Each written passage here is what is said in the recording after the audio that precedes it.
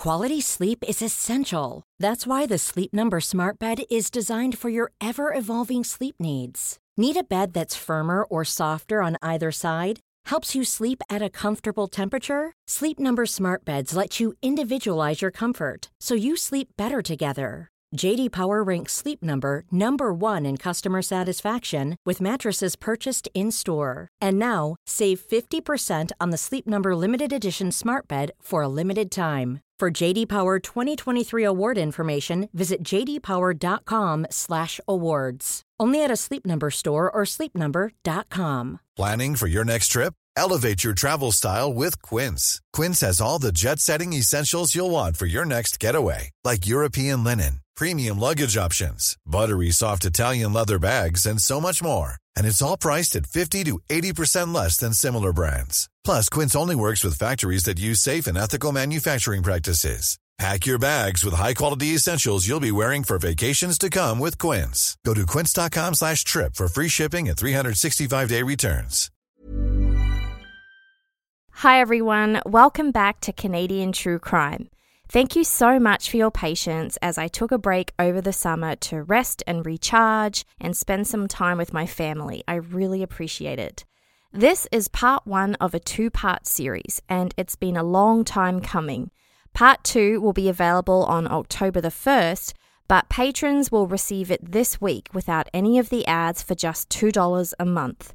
So there's 2 options for you to hear part 2. This podcast contains coarse language, adult themes, and content of a violent and disturbing nature. Listener discretion is advised. This story takes place in Ottawa, the capital city of Canada, located on the eastern border of Ontario next to Quebec. With about 900,000 residents, the city is the political hub of Canada and offers many historic sites like Parliament Hill, as well as its own Notre Dame Cathedral. The Rideau Canal is another well-known landmark, spanning over 200 kilometres. In summer, boats cruise the canal system, and in winter it turns into the world's largest and longest outdoor skating rink. Ottawa isn't high on the list of Canadian cities with high crime rates, but in late October of 2008, the Ontario Provincial Police issued a press release to the city's residents. Since May of that year, there had been several break-ins and burglaries reported, with most of them taking place in the eastern suburb of Orleans. But these weren't ordinary break-ins and thefts of your typical valuables like jewellery, big-ticket appliances, credit cards, or cash. A fetish burglar was breaking into empty homes and stealing women's underwear. At the same time, similar incidents had been occurring in nearby Tweed, a village of 1,600 people about 2 hours' drive southwest of Ottawa. Between September 2007 and May 2008, there had been 22 incidents reported in Tweed alone. The OPP took the reports seriously and initiated a surveillance operation, but not only did the break-ins and thefts continue, they escalated. No longer satisfied with just stealing women's underwear, the intruder took to stealing sex toys and leaving notes for the victims of his break-ins. And then, in September of 2009, things took an even more dangerous turn when 2 separate women in Tweed reported that a masked man had broken into their homes. They told harrowing stories of him tying them up, stripping them naked, and forcing them to pose for photographs before fleeing the scene. Police didn't have any leads to allow them to identify or apprehend the offender. As 2010 began, the community thought things had calmed down and that the violent home invasions had stopped. Well, at least they hoped. They were wrong. In late January of 2010, 27-year-old Jessica Lloyd was reported missing from her home in Belleville, Ontario, about an hour-and-a-half drive southwest of Ottawa. Jessica had failed to show up for her job, and the last time anybody heard from her was a late evening text message the night before. In the days following Jessica's disappearance, police found tire track impressions and boot prints in the snow near her house. There were also witness reports of an SUV seen parked near the property just before Jessica went missing. A week after Jessica disappeared, the OPP called a Tweed man in for questioning. What he revealed to police over the next 10 hours would not only come to shock the nation, but many thousands of employees of the Canadian Forces to their core. The man sitting in front of police admitting to a string of escalating offences against women, some horrifically violent, was the last person they expected to apprehend.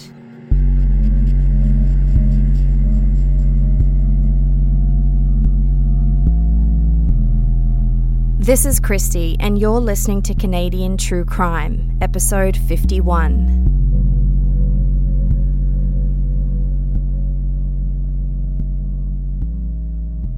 David Russell Williams, or Russell as he would be known, was born on March the 7th, 1963, in the town of Bromsgrove in the Midlands region of the United Kingdom. His parents were Christine and Cedric Williams. Cedric went by his middle name of David.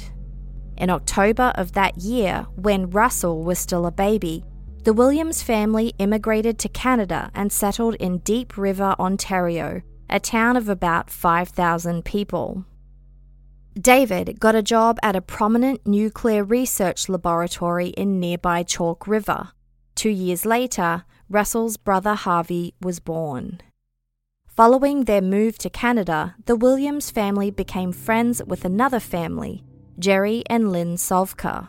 But David and Christine Williams' marriage soon soured, and when Russell was 6 years old, his parents divorced. Meanwhile, the marriage of their family friends Jerry and Lynn Sovka also broke down. In an interesting turn of events, David Williams began a relationship with Lynn Sovka, and Christine Williams went on to marry Jerry Sovka. The couples essentially switched. Russell took the surname of his new stepfather and was known as Russell Sovka. Jerry Sovka was a highly educated engineer who was offered a job at Ontario Hydro. The new blended family relocated to Scarborough, a suburb east of Toronto that overlooks Lake Ontario. Russell started piano lessons, and after school he earned some pocket money delivering the Globe and Mail newspaper. Former neighbours reported that his mother Christine had a domineering personality and ensured her two sons participated in a wide range of extracurricular activities, including tennis and sailing. Russell went to high school at Birchmount Collegiate and was, by this time, an accomplished musician, taking the place of skilled trumpet player in the school band. Russell had a wide-ranging love of music, especially jazz, which extended into his adult years. Russell was described by a classmate as a dedicated student and very musical, but also quiet and not the type who enjoyed partying. In 1979, when Russell and his brother Harvey were still in high school, their stepfather Jerry Sovka got a job overseeing another nuclear reactor project in South Korea, and the family moved there. But within a year, 17-year-old Russell and 15-year-old Harvey moved back to Canada. Russell was enrolled into Toronto's Upper Canada College, an elite private boarding school. He didn't have a lot of friends, and a fellow boarder at the college remembers Russell once being locked in his room by other students as a prank. He eventually escaped by tying his bedsheets together and climbing out the window. But despite these pranks, in the final years of high school, Russell's peers elected him as a prefect for his boarding house, a responsibility he enjoyed. In 1982, Russell enrolled in a 4-year degree at the University of Toronto's Scarborough campus to study economics and political science. During his time at college, Russell, who was still going by the name Russ Sovka, had little contact with his family, and several people who knew him reported that he looked lonely. Despite this, he was a known prankster and became experienced at picking door locks when accessing other people's dorm rooms to execute his pranks. He was also known to hide in cupboards and closets for hours to surprise his unsuspecting roommates, as well as playing other pranks like cling-wrapping toilet bowls. During his time at college, Russell was known to his friends and roommates as a meticulous and controlling neat freak who assigned tasks to all his dorm mates, earning him the nickname of Sarge. The few college friends he had noticed that Russell didn't talk about his family at all. By this stage, his mother Christine and her husband Jerry Sovka were living in Hawaii, and his father David Williams had relocated to New York.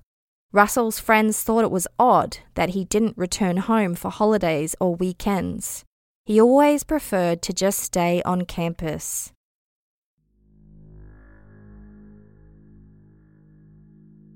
The University of Toronto's Scarborough campus wasn't without scandal during Russell's time there as a student.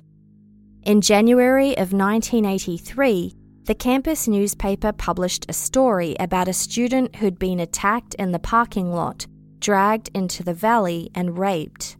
And then, serial killer Paul Bernardo later admitted to raping at least a dozen women in Scarborough at that time. As you'll recall from episodes 1 and 2 of this podcast, Paul and his wife Karla Homolka were later convicted of killing 3 schoolgirls in the early 1990s, including Karla's younger sister. There's nothing to suggest that Russell Williams was responsible for any of the sex attacks being reported in Scarborough. But it is a bizarre coincidence that Russell Williams and Paul Bernardo were students at the Scarborough campus at the same time, and Paul also studied economics and graduated the year after Russell.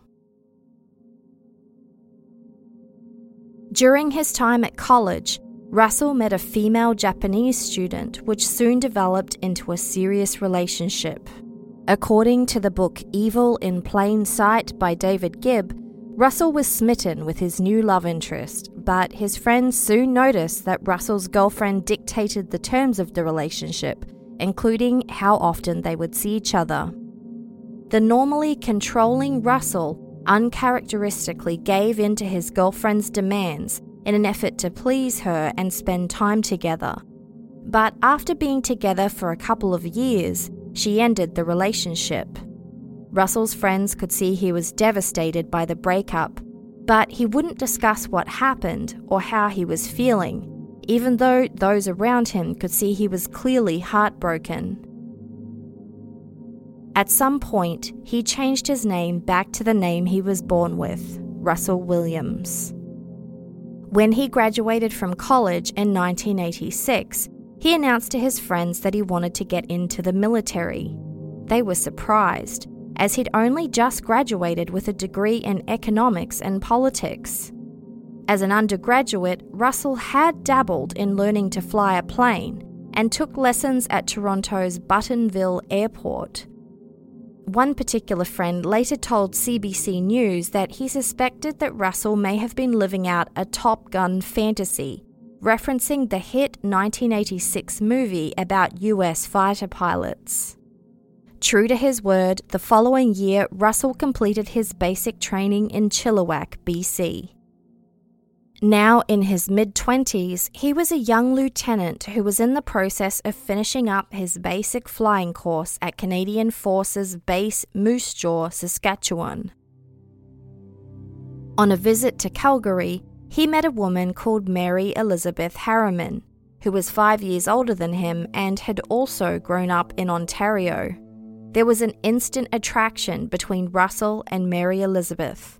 They were both heavily into fitness and healthy living, with organised Type A personalities, and they were also both focused on building their careers. Mary Elizabeth had a degree in nutrition and an MBA, and was on a career trajectory that would lead her to a leadership position at the Heart and Stroke Foundation of Canada. Their relationship blossomed, and Russell regularly drove the 13-hour round trip from Moose Jaw to Calgary to see his new love interest. The couple had an easy way of relating to each other and enjoyed playing golf.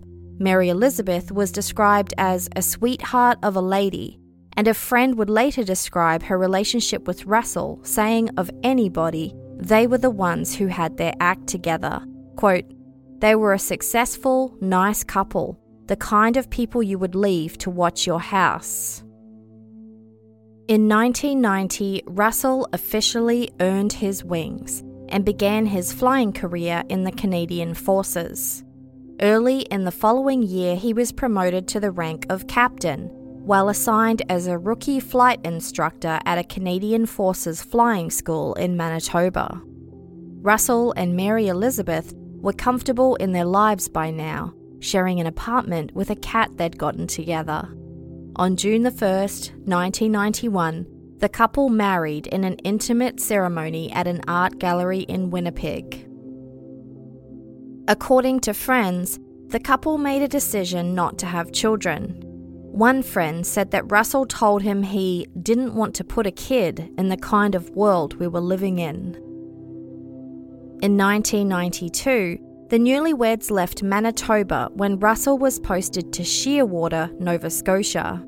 He was assigned to work in electronic warfare and coastal patrol, where he flew the CC-144 Challenger, an aircraft that had been used to transport VIPs and dignitaries around Canada.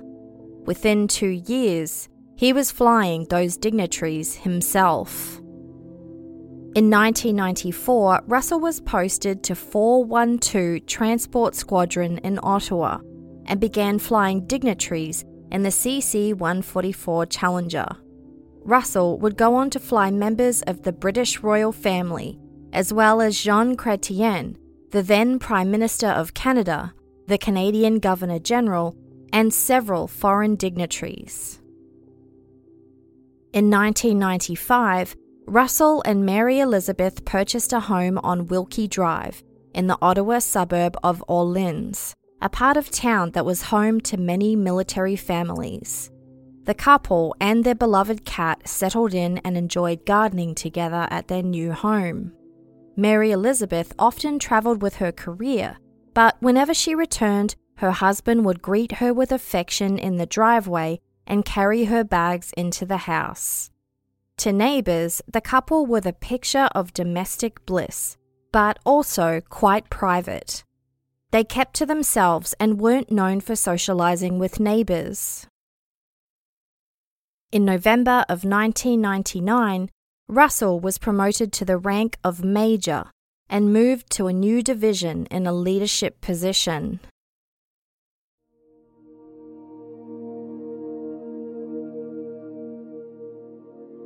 Two years later, Russell's mother and stepfather divorced.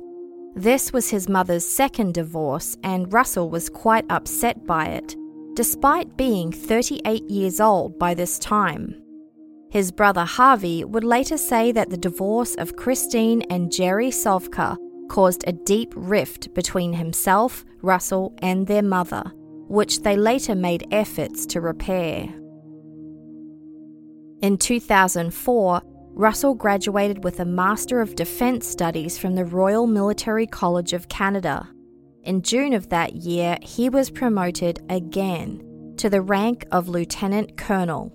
And in July, he was appointed Commanding Officer of 437 Transport Squadron at Canadian Forces Base Trenton, also known as CFB Trenton, a senior ranking post that he would hold for the next 2 years.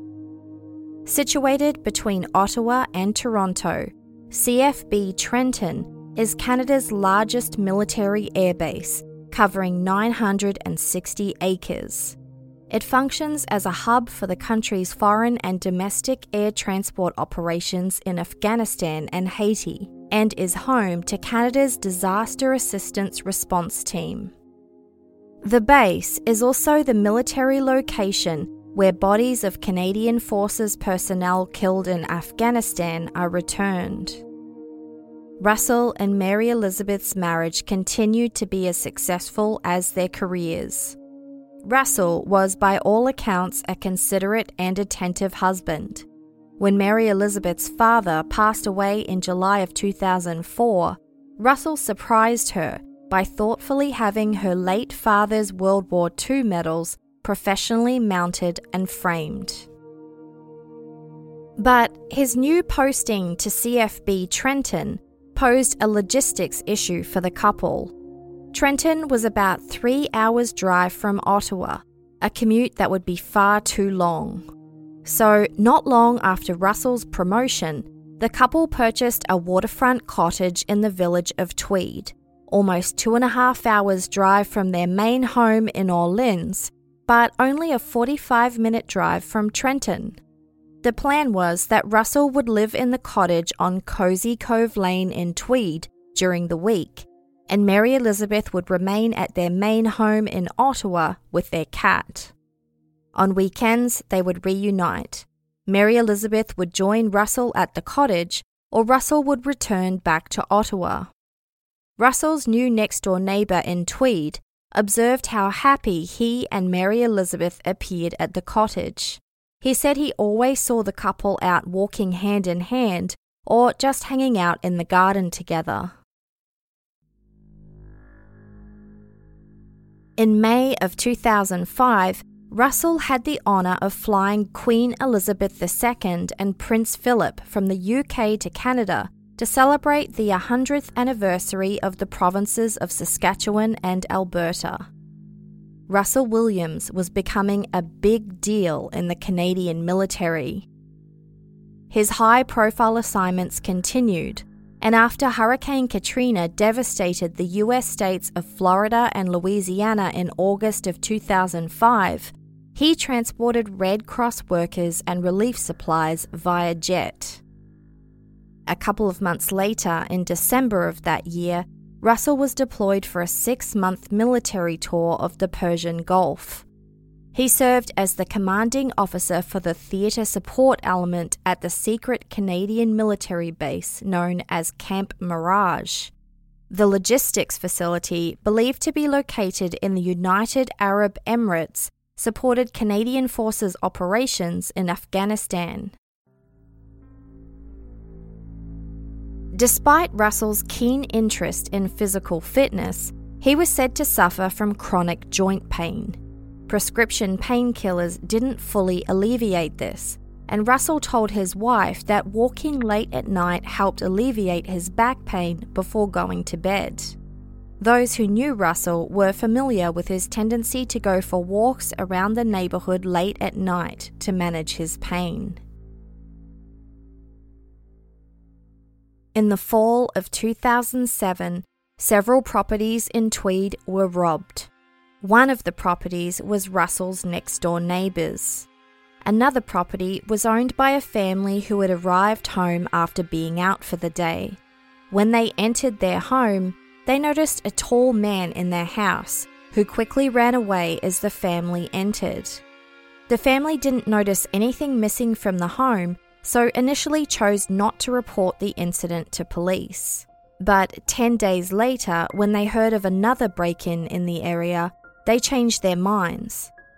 The family had 2 11-year-old twin daughters, and while they didn't initially notice anything missing, they later discovered that 14 pieces of clothing had been stolen, including 9 pairs of their underwear.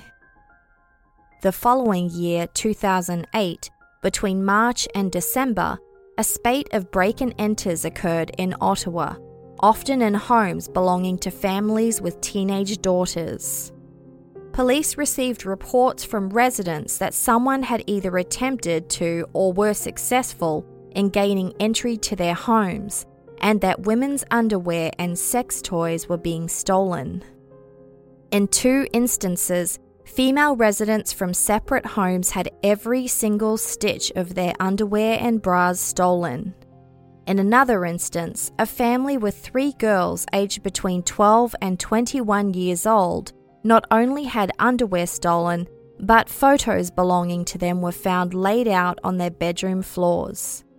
and when the 12-year-old daughter logged into her computer the next day, someone had typed up a Word document and typed the word merci, the French word for thank you, leaving it open for her to see on the screen.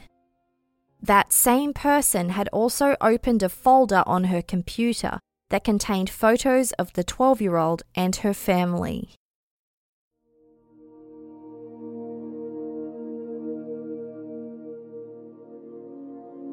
Just a few months later, in January of 2009, Russell was posted to the Canadian Forces Language School in Gatineau, Quebec, for a 6-month period of French language training.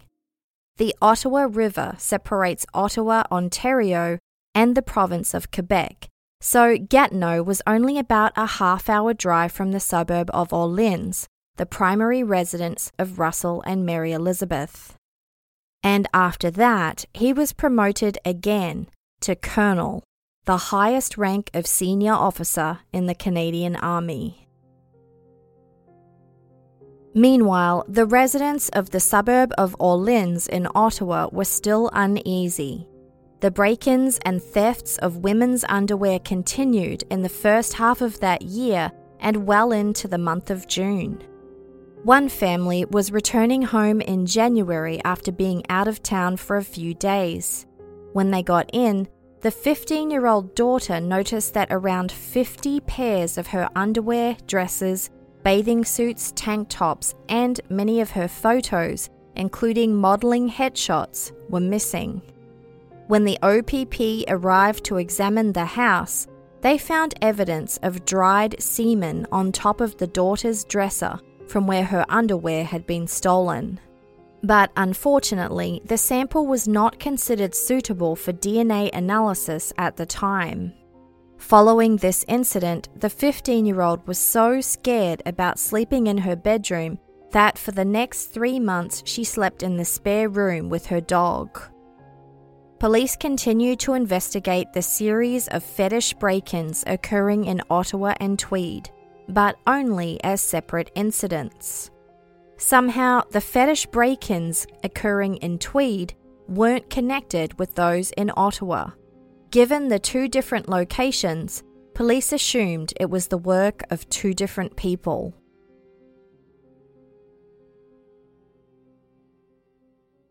In July of 2009, at a large ceremony attended by his family, as well as military and political dignitaries, Colonel Russell Williams was sworn in as Wing Commander at CFB Trenton, meaning that he would be the public face of the Trenton base, a rare, highly prestigious and visible role. The man who appointed Russell, retired Lieutenant General Angus Watt, later talked about why he was selected, describing him as unusually calm, very logical, very rational, and fast and productive. Quote, "You have to be good with people and you have to be a good leader.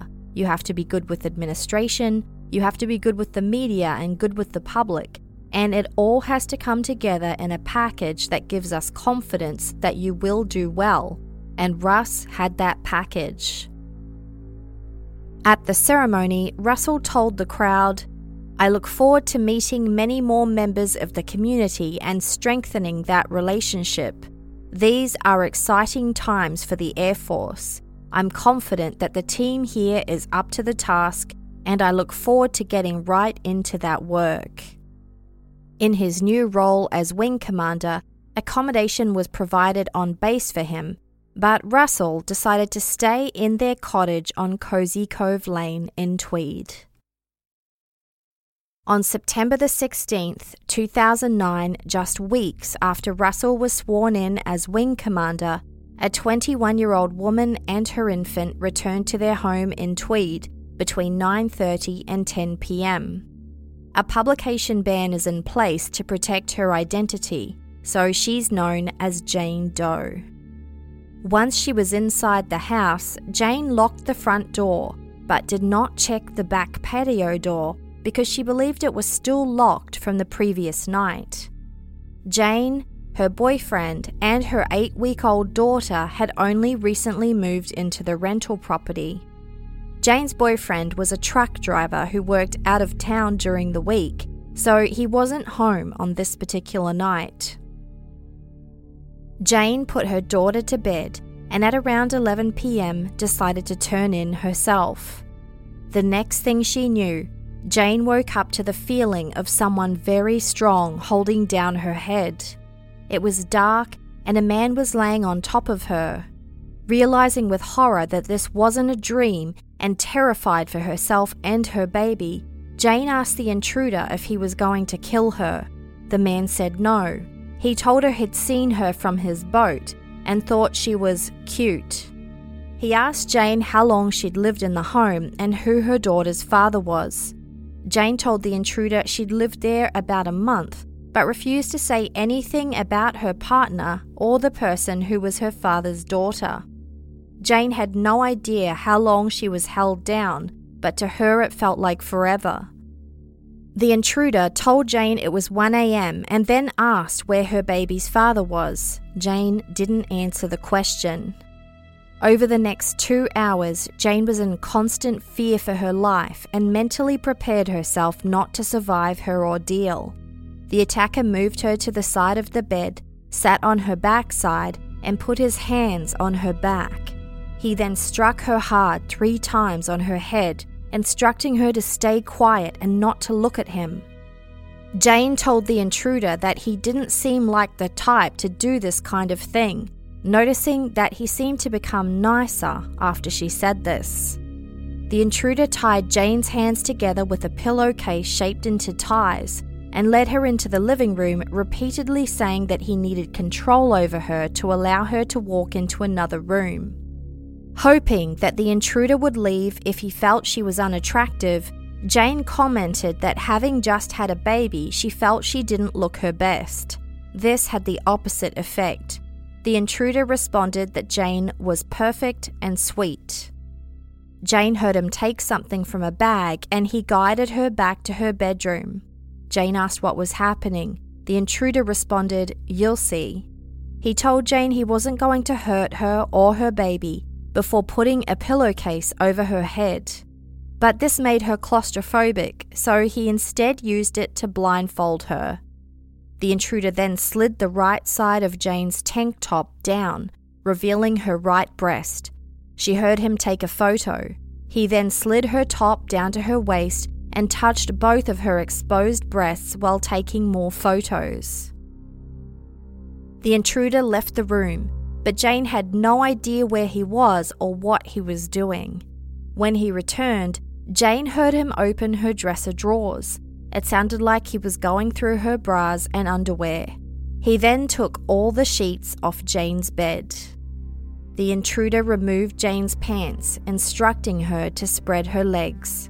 As she laid there distraught, he took photos of her vaginal area, but reassured her that he wasn't going to hurt her and that he would leave. After what seemed like an eternity, where Jane feared for her safety and her life, the intruder told her to count to 300.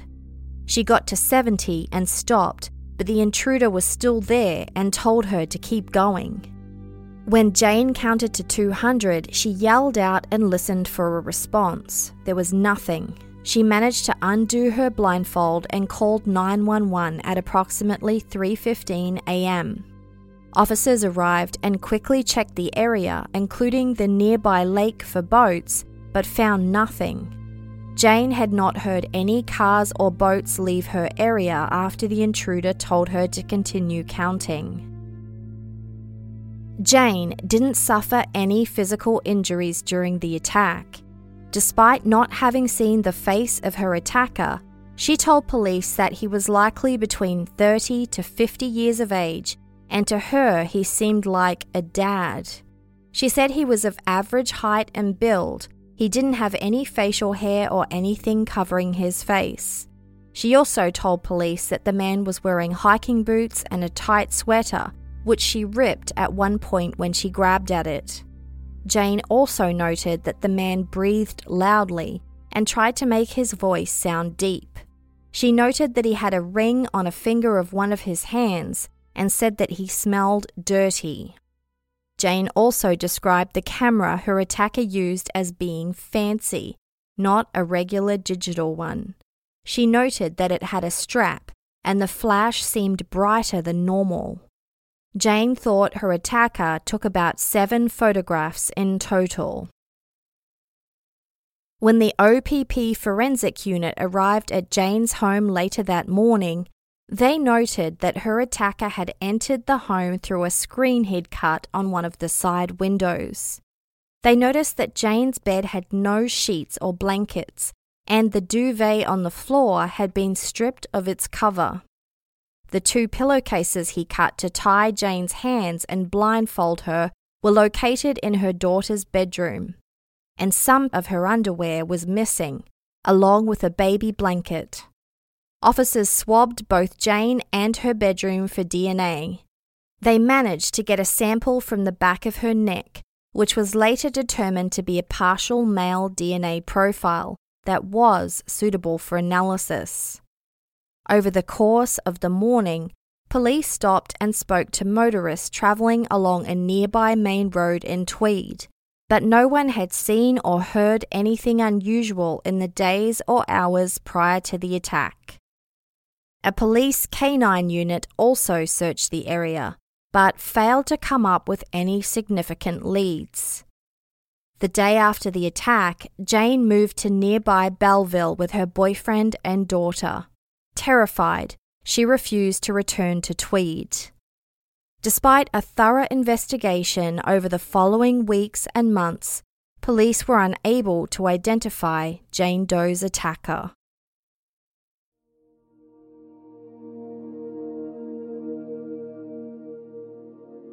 Larry Jones was a long-time resident of Tweed and a next-door neighbour of Russell and Mary Elizabeth, who lived on the same street, Cozy Cove Lane. Larry recalled that on September the 30th, 2 weeks after the attack on Jane Doe, police were conducting inquiries in his neighbourhood. Russell wasn't home at the time, so when Larry saw police knocking at his front door, he approached them to let them know. An officer looked at the mailbox and saw the name Russell Williams on it, and commented that it was the same name as the commander of CFB Trenton. Larry told police that it wasn't just the same name, but the same person. The officer responded, "Oh really, you're not kidding? Well then, I guess we don't have to look at him."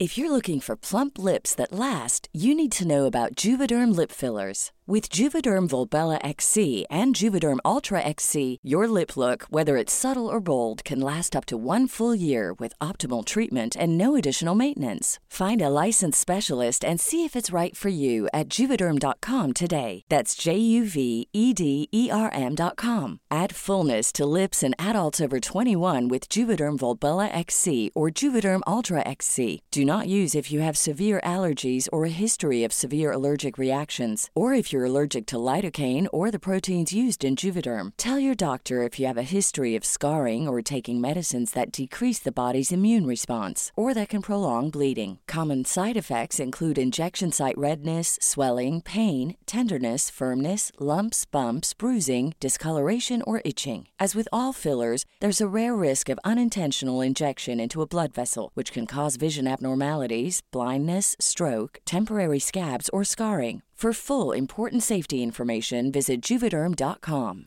Quality sleep is essential. That's why the Sleep Number Smart Bed is designed for your ever-evolving sleep needs. Need a bed that's firmer or softer on either side? Helps you sleep at a comfortable temperature? Sleep Number Smart Beds let you individualize your comfort, so you sleep better together. J.D. Power ranks Sleep Number number 1 in customer satisfaction with mattresses purchased in-store. And now, save 50% on the Sleep Number Limited Edition Smart Bed for a limited time. For J.D. Power 2023 award information, visit jdpower.com/awards. Only at a Sleep Number store or sleepnumber.com.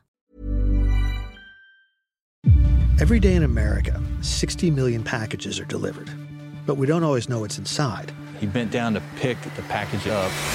That's when the device detonated. Danger is everywhere, and no one is safe in Austin, Texas, as law enforcement hunts a serial bomber for 19 days. From Sony Music Entertainment, Campside Media, and Pegalo Pictures, this is Witnessed. 19 Days. Subscribe on Apple Podcasts to binge all episodes or listen weekly wherever you get your podcasts.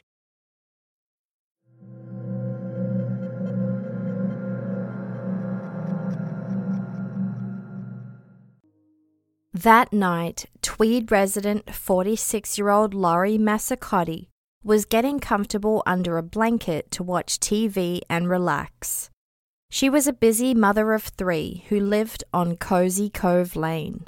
She had spent most of the day cleaning her home and rearranging furniture and plants. She was exhausted, and her favorite thing to do to unwind at the end of the day was to watch her favorite late-night TV shows. But it didn't take long before she nodded off, the TV still blaring. When Laurie stirred from her sleep on the couch a while later, she could hear the TV in the background, but she felt disoriented and struggled to get up. She felt a feeling of heavy pressure on her neck and chest. Laurie realized she was having difficulty breathing and, in a moment of panic, thought her house was on fire. The house wasn't on fire. Laurie realized she was being smothered under her blanket. It immediately became apparent that a man had broken into Laurie's home and was trying to choke her as he repeatedly punched her in the face. As the intruder restrained Laurie face down on the couch, he told her to be quiet. Laurie assumed it was a robbery and told her attacker where he could find her jewelry, but he wasn't interested. Over the next 3.5 hours, a terrified Laurie was blindfolded and had her hands bound behind her back with zip ties and a pillowcase. The intruder demanded to know if she was looking at him. Laurie replied she wasn't, to which he responded threateningly, "You don't want to see me." Laurie told the intruder that her head hurt from being punched. She was surprised by his reaction, which was to lead her to the bathroom to get Tylenol. Then, as he brought her back to the couch, he rubbed her head softly, adjusted her blindfold, and apologized for punching her in the head. Laurie could hear her attacker pulling the blinds down in the house. Then she felt a wave of terror when she felt a knife pressed against her.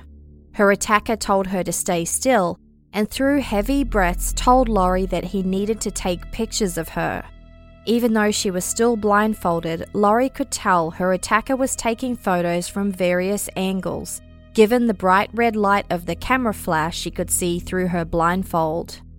The intruder forced Laurie to sit on the couch, where he then tore her clothes from her body with a knife and forced her to pose naked for a stream of photos. Laurie's attacker gave her explicit instructions about how to pose, repeating the threat, "Don't make me make you." Laurie was terrified that she was about to be sexually assaulted, but was shocked when the intruder stated, "I'm not going to rape you, Laurie." She was shocked when he called her by her name, which he continued to do repeatedly. Did she know this guy? At one stage, the attacker touched Laurie sexually and she asked him to stop. She was surprised and immensely relieved when he did as she asked and stopped, but the photos continued. Laurie asked her attacker why he was doing this. He responded, "So I can get on with my life." Then Laurie heard the sound of a zipper and she again started to panic, certain that a gun was being produced. The attacker reassured her that it was just his camera bag and let her feel the strap of the bag against her face. Eventually, at around 4:30 a.m., the intruder fled. In shock that she was still alive but terrified that the intruder might return, Laurie waited another half an hour before calling 911. Despite earlier having her clothes sliced from her body, there were no nicks or scratches on her skin. Police noted that the point of entry to her house was a screen cut on a rear window, and before the intruder left, he had also stolen a pair of her underwear. In her interview with police that day, Laurie said, quote, "I thought he was going to kill me at any given moment. It was just like a horror movie, and I didn't know what was going to happen in the next scene. I was panicking, and I just said, 'Please, please, I don't want to die.' I was begging on the lives of my children. It was just like a bad dream." Laurie later told police that despite what had happened, the intruder seemed like a nice person. In her interview, she was dumbfounded when police told her that a similar attack, the one on Jane Doe, had occurred only 2 weeks earlier. Laurie was in a state of disbelief and anger that police hadn't warned local residents to be on high alert.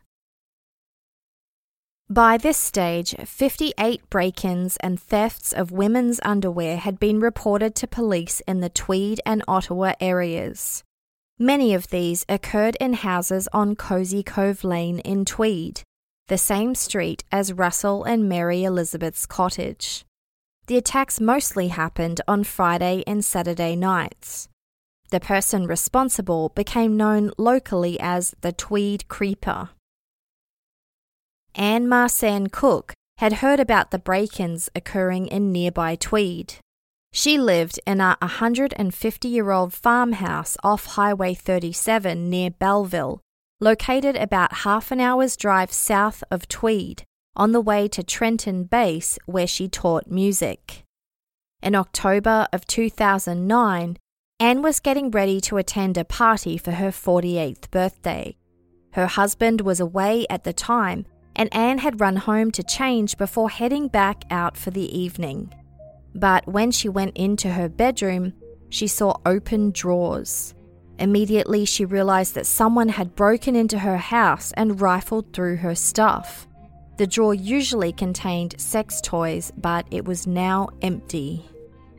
Aghast with embarrassment, Anne contacted a male neighbour to come over to ensure the property was secure. Anne and her neighbour discussed whether to report the theft and decided not to. She was mortified enough as it was and didn't want to suffer the additional indignity of what the police would surely consider a waste of their time and resources. As a safety precaution, Anne locked every door and window of her home and stayed at her neighbour's house that night. But when she returned home the next day, she was horrified to discover that every single piece of underwear she owned was gone. But there were no signs of forced entry. Anne spotted her computer monitor. A message typed into a Word document in large font and left on the screen read, quote, "Go ahead, phone the police. I want to show the judge your really big dildos." The terrifying message made it clear that when Anne had arrived home the previous day, the intruder had been somewhere inside the house. It also meant he'd been hidden, but able to hear her entire discussion with her neighbour about whether they should call the police. Anne now didn't hesitate to report the break-in. A forensic team searched the farmhouse, but the only clue they recovered was half a fingerprint which didn't belong to either Anne or her neighbour.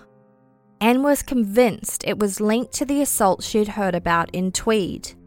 But it shocked her to discover that Belleville police weren't aware of the break-ins in neighbouring Tweed. They hadn't received any communication from the Ontario Provincial Police, or OPP, about any fetish break-ins or burglaries. And they certainly hadn't issued any warnings about public safety.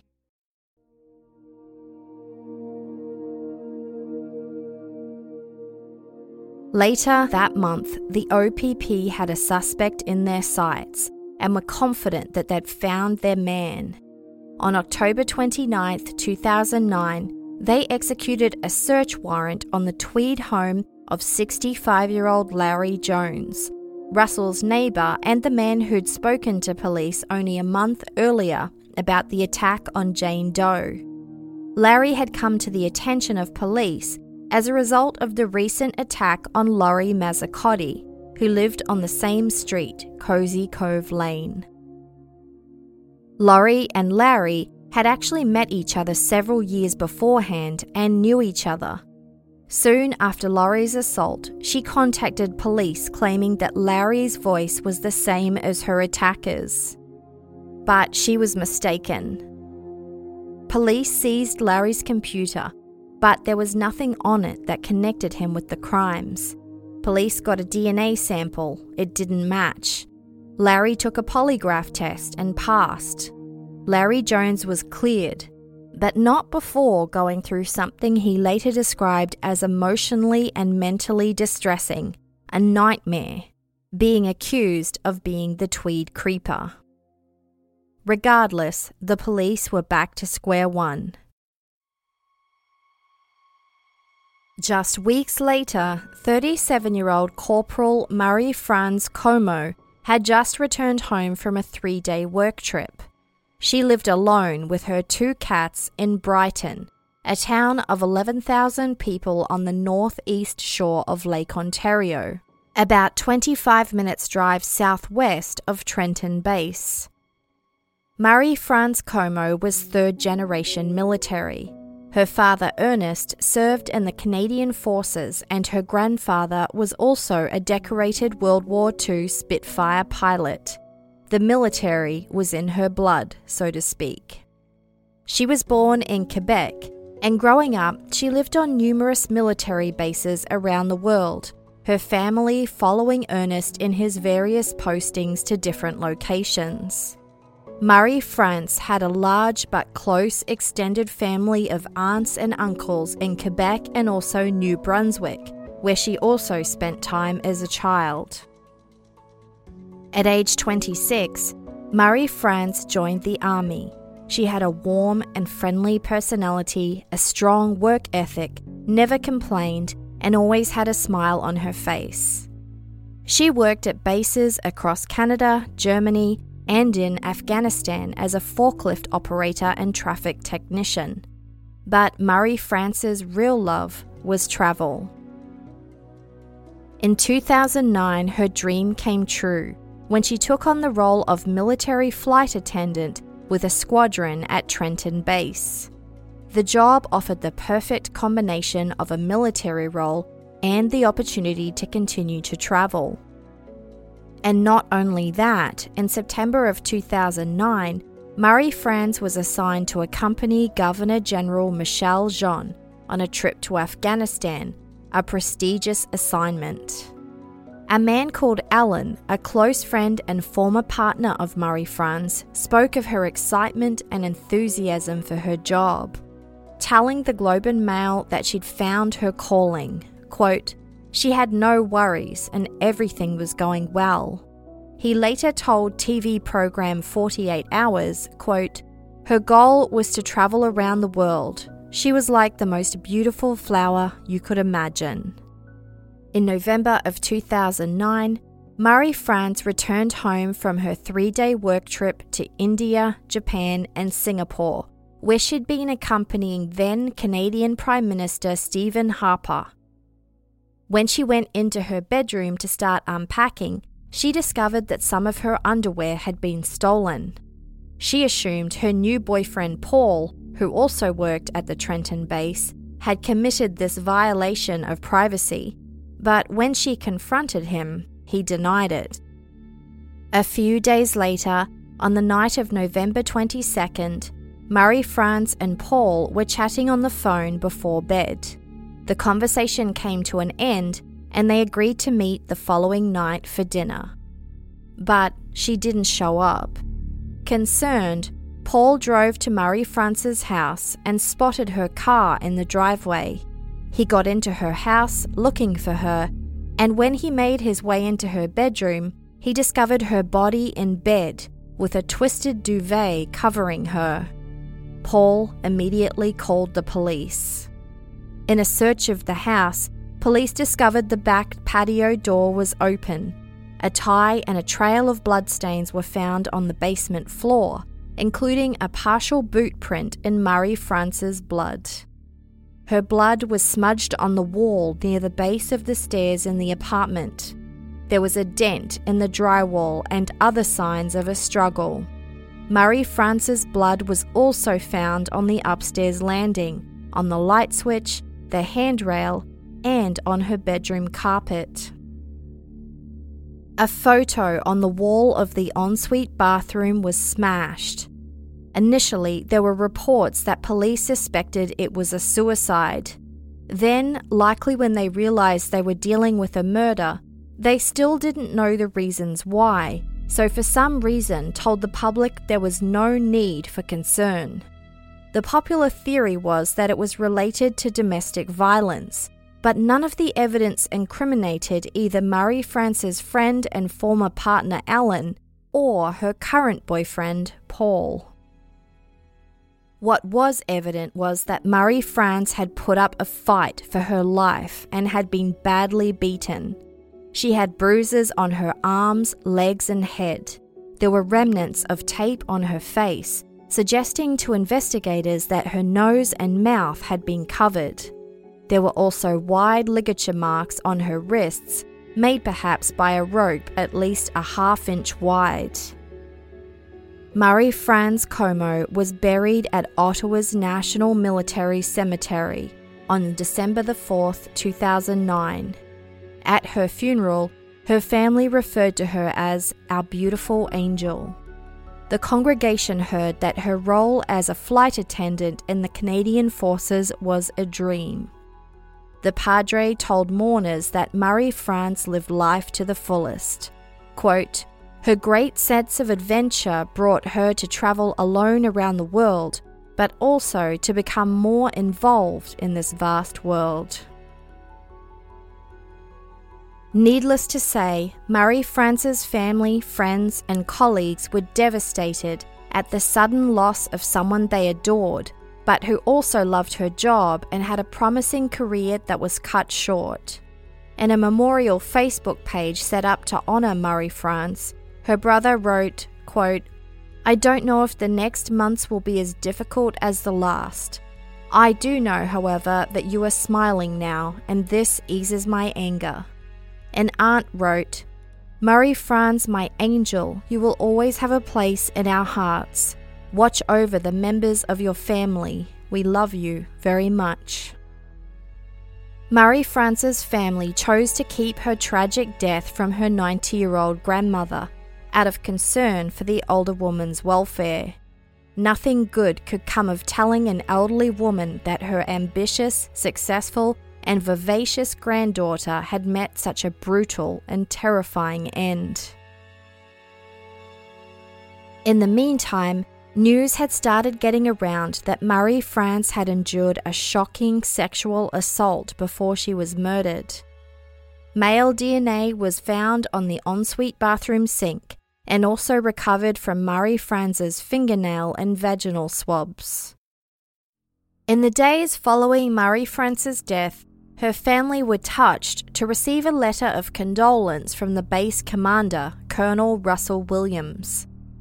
The commanding officer, who once met Murray France on a flight, wrote, "Murray France was a professional, caring, and compassionate woman who earned the respect of all with whom she came into contact. Please let me know whether there's anything I can do to help you during this very difficult time.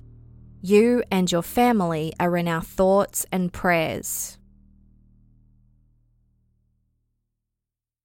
It was a busy time, both professionally and personally, for Russell Williams.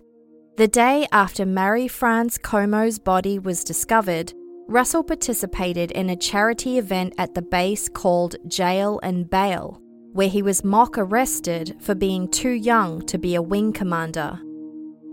And the next month, Russell carried the Olympic torch when it arrived in Trenton en route to Vancouver for the upcoming 2010 Winter Olympics. He told the local media that he was excited to be a part of it. In mid-December, Russell and Mary Elizabeth moved from Orleans to a newly constructed 2,200 square foot home they'd purchased in another Ottawa suburb, Westboro. Mary Elizabeth would continue to live in Ottawa full-time, and during the week, Russell would continue to stay at their cottage in Tweed, which was closer to the base. The plan was that Russell would continue to return to their new home in Ottawa on weekends. In January of 2010, the Caribbean nation of Haiti suffered a devastating earthquake resulting in the deaths of up to 300,000 people, with another 1.6 million left homeless. Russell was tasked with overseeing the deployment of plane loads of relief workers and supplies from Trenton Base to Haiti to assist with the relief effort. In the presence of local media, he took Canada's Defence Minister on a tour of the supplies before they were flown out. That same month, Russell was awarded his first clasp, which is an award that recognises military members with 22 years of faithful service to the Canadian Forces and Canada.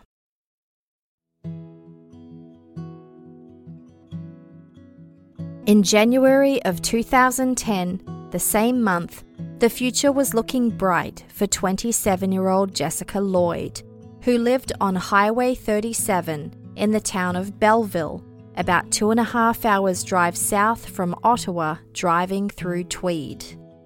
Jessica's friends said she had a great sense of humour and a quick wit. Her father, Warren, was a 25-year veteran of the Canadian Navy. The family lived on CFB Uplands, a now defunct base outside Ottawa, until Jessica was 8 years old. When her father retired, they settled in Belleville, but he passed away from cancer when Jessica was just 13. Jessica and her older brother Andy engaged in the typical good-natured teasing expected between siblings, but in reality they were very close, as were all the extended family. Jessica was social, extroverted and popular, but also down to earth. Friends, family and co-workers appreciated her great sense of humour and quick wit. She couldn't wait to be a mother, and even had plans to name her first son Ty, after her favourite Toronto Maple Leafs player, Tahir Ty Domi. 3 years earlier, Jessica graduated with a diploma in Business and Human Resources from Loyalist College, and since then had been working for the Tri-Board Student Transportation Services. Jessica loved her job, had a strong work ethic and never came in late. Her hard work was paying off. Not only had she recently bought a new car, but she also just purchased her childhood home in Belleville from her mother. On January 28, 2010, Jessica arrived home after being out visiting a friend in Kingston for the evening. She sent a text to a friend at 10:36 p.m. But the following day, she failed to turn up to work. It was out of character for her, so her workplace contacted her mother, Roxanne. When her brother, Andy, received a panicked phone call from their mother, he raced over to Jessica's place. What he found didn't reassure him. His sister's car, cell phone, and purse were all still at the house, but there was no sign of Jessica. Over the next few days, police launched a massive search for Jessica, starting at her home. It was January, but thankfully for forensic officers, it hadn't snowed since Jessica disappeared, and boot prints found in the snow in her backyard had been preserved, as well as tyre marks found in the field next door. Then, a female police officer came forward to report that the day before Jessica went missing, she saw a suspicious-looking vehicle resembling an SUV in the field next to Jessica's house. It was also noticed by 2 local men who drove past her house on the night she disappeared. As it was parked some distance back from the road and away from the nearest house, which was Jessica's, the men thought it was odd. and when they saw the missing person posters for Jessica, they contacted police. A Facebook group set up to help find Jessica soon had more than 45,000 members, all wanting her to be found safe as soon as possible and willing to help out. Initially, Belleville police didn't connect Jessica's disappearance to the murder of Marie-France Como 2 months earlier. She lived in Brighton, half an hour drive west of Belleville, where Jessica was. They also didn't connect it to the assaults on Jane Doe and Laurie Massacoti, which happened in Tweed. But when Belleville police reached out to the Ontario Provincial Police, the link became clear. The police had to get to the bottom of that mysterious SUV that had left tyre treads in the field near Jessica's house, and on February the 4th they set up a checkpoint on Highway 37, close to where Jessica lived. They made it appear to be a drunk driving checkpoint, but canvassed motorists on the nearby highway throughout the night until 6 a.m. the following day. One of the vehicles that was stopped during this routine check belonged to Russell Williams, who was driving his Nissan Pathfinder instead of his usual dark blue BMW. He gave police a story that he was in a hurry because he had a sick child at home. Without him knowing, the police checked the wheelbase of his SUV and got a positive match. His tyre tracks were a match for those found in the field near Jessica's house. This was one guy to keep an eye on. A police surveillance unit tailed Russell's Pathfinder to a car wash, where they kept an eye on him as he cleaned and vacuumed his SUV. They tracked down who he was and realised he was a high-ranking military officer, commander of Canada's largest airbase, and they realised he had no sick child. He had lied to them. 3 days later, Russell Williams was asked to go to the Ottawa Police Headquarters as they had a few loose ends to tie up. When he arrived, he was asked to remove the boots he was wearing. The police wanted to match them against the boot prints found in the snow near Jessica Lloyd's house. And then he was led into the interrogation room. The conversation was started by Detective Sergeant Jim Smith.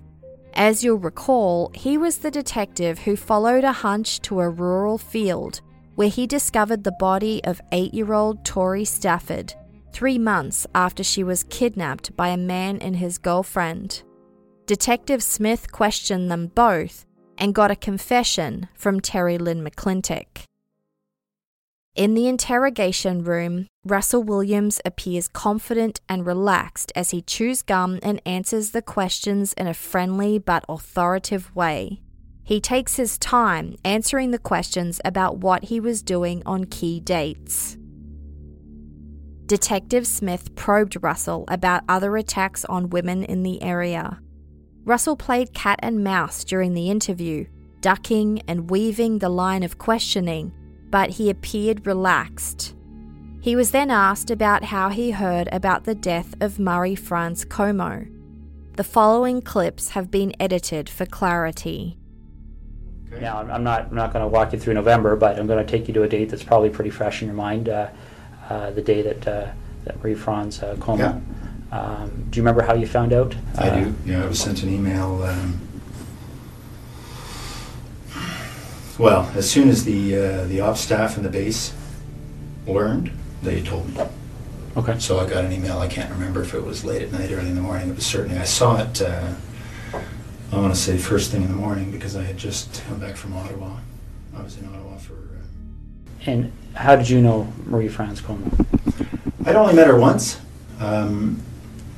She was on a crew I was on just after I got to the base. Okay. So I can't even remember. I think it was a one-day trip. I did a number of trips in Canada, transporting our troops, sort of first leg out of Edmonton. Okay.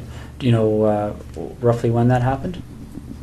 That we were on the same crew? The time you met her, the one time there, yeah.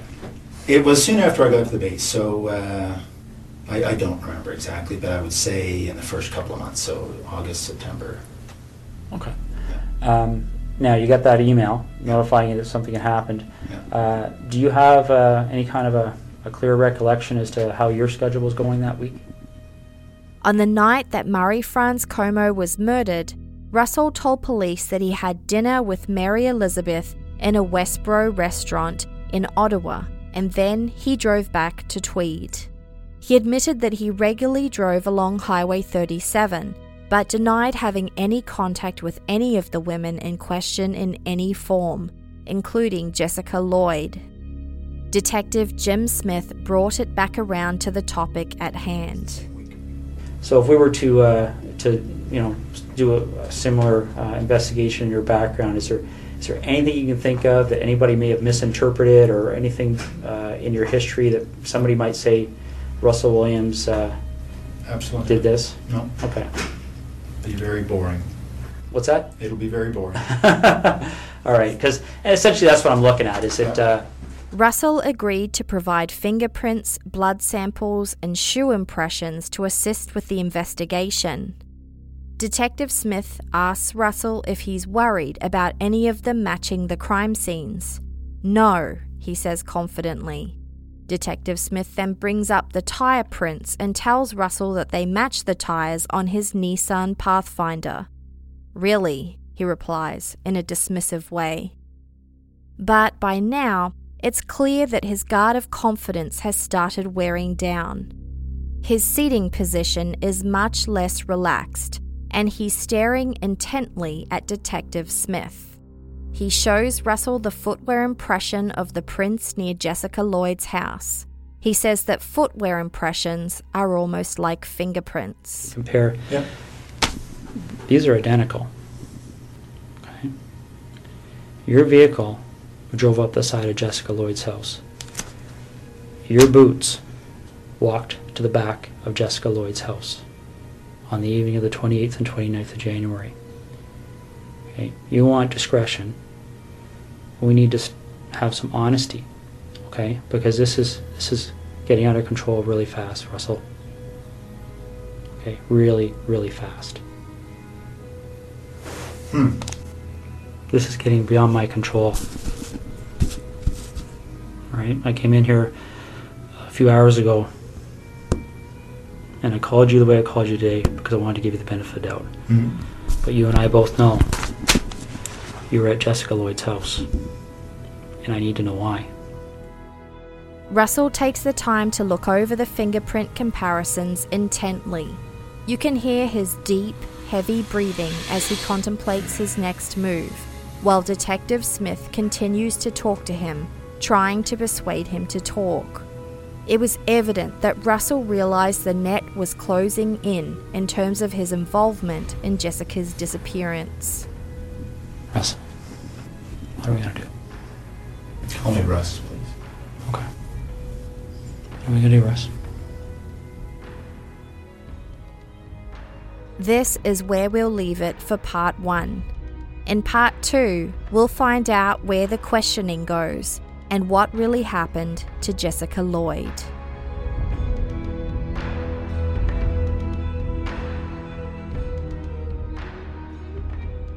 Part 2 will be released on October the 1st as per my usual release schedule. Patrons at the $2 a month level or higher will receive the episode this week without the ads. So to get it early and ad-free, go to patreon.com/Canadian True Crime. Thanks for listening, and a huge thank you to Gemma Harris for writing this case.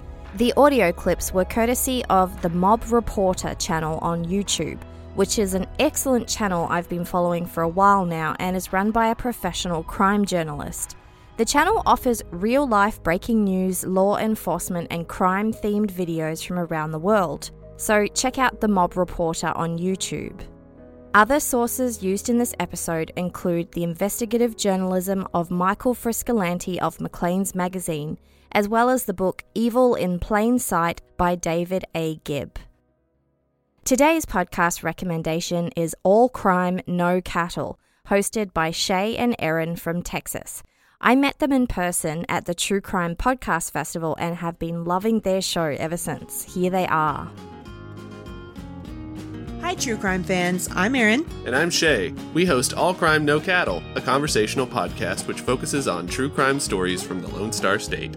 We strive to bring you a balanced and well-researched story about Texas cases big and small. We do the research so you don't have to. We also end every episode with a good news story, just to remind everyone that real life isn't quite as depressing as true crime can make it out to be. New episodes drop every Thursday, and you can find us wherever you listen to your favorite podcasts. All Crime No Cattle, because crime is bigger in Texas, y'all. It's time for the Patreon shoutouts. Please bear with me on this one. I'm trying to catch up on a backlog. Thank you to Neetsy F, Holly D, Taylor M, Letty M, Thomas C, Sylvie P, Noah C, Katie C, Kent F, Carly D, Tony T, Rohit S, Janice M, Lena E, Marija G, Lindsay H, Isabel J, Megan P, Celine D, Dawn J, Deb G, Tyler A, Adrian M, Jessica O, and Kelly N. Thank you all so much for your support. This episode of Canadian True Crime was researched and written by Gemma Harris, edited by me, and audio production was by Eric Crosby.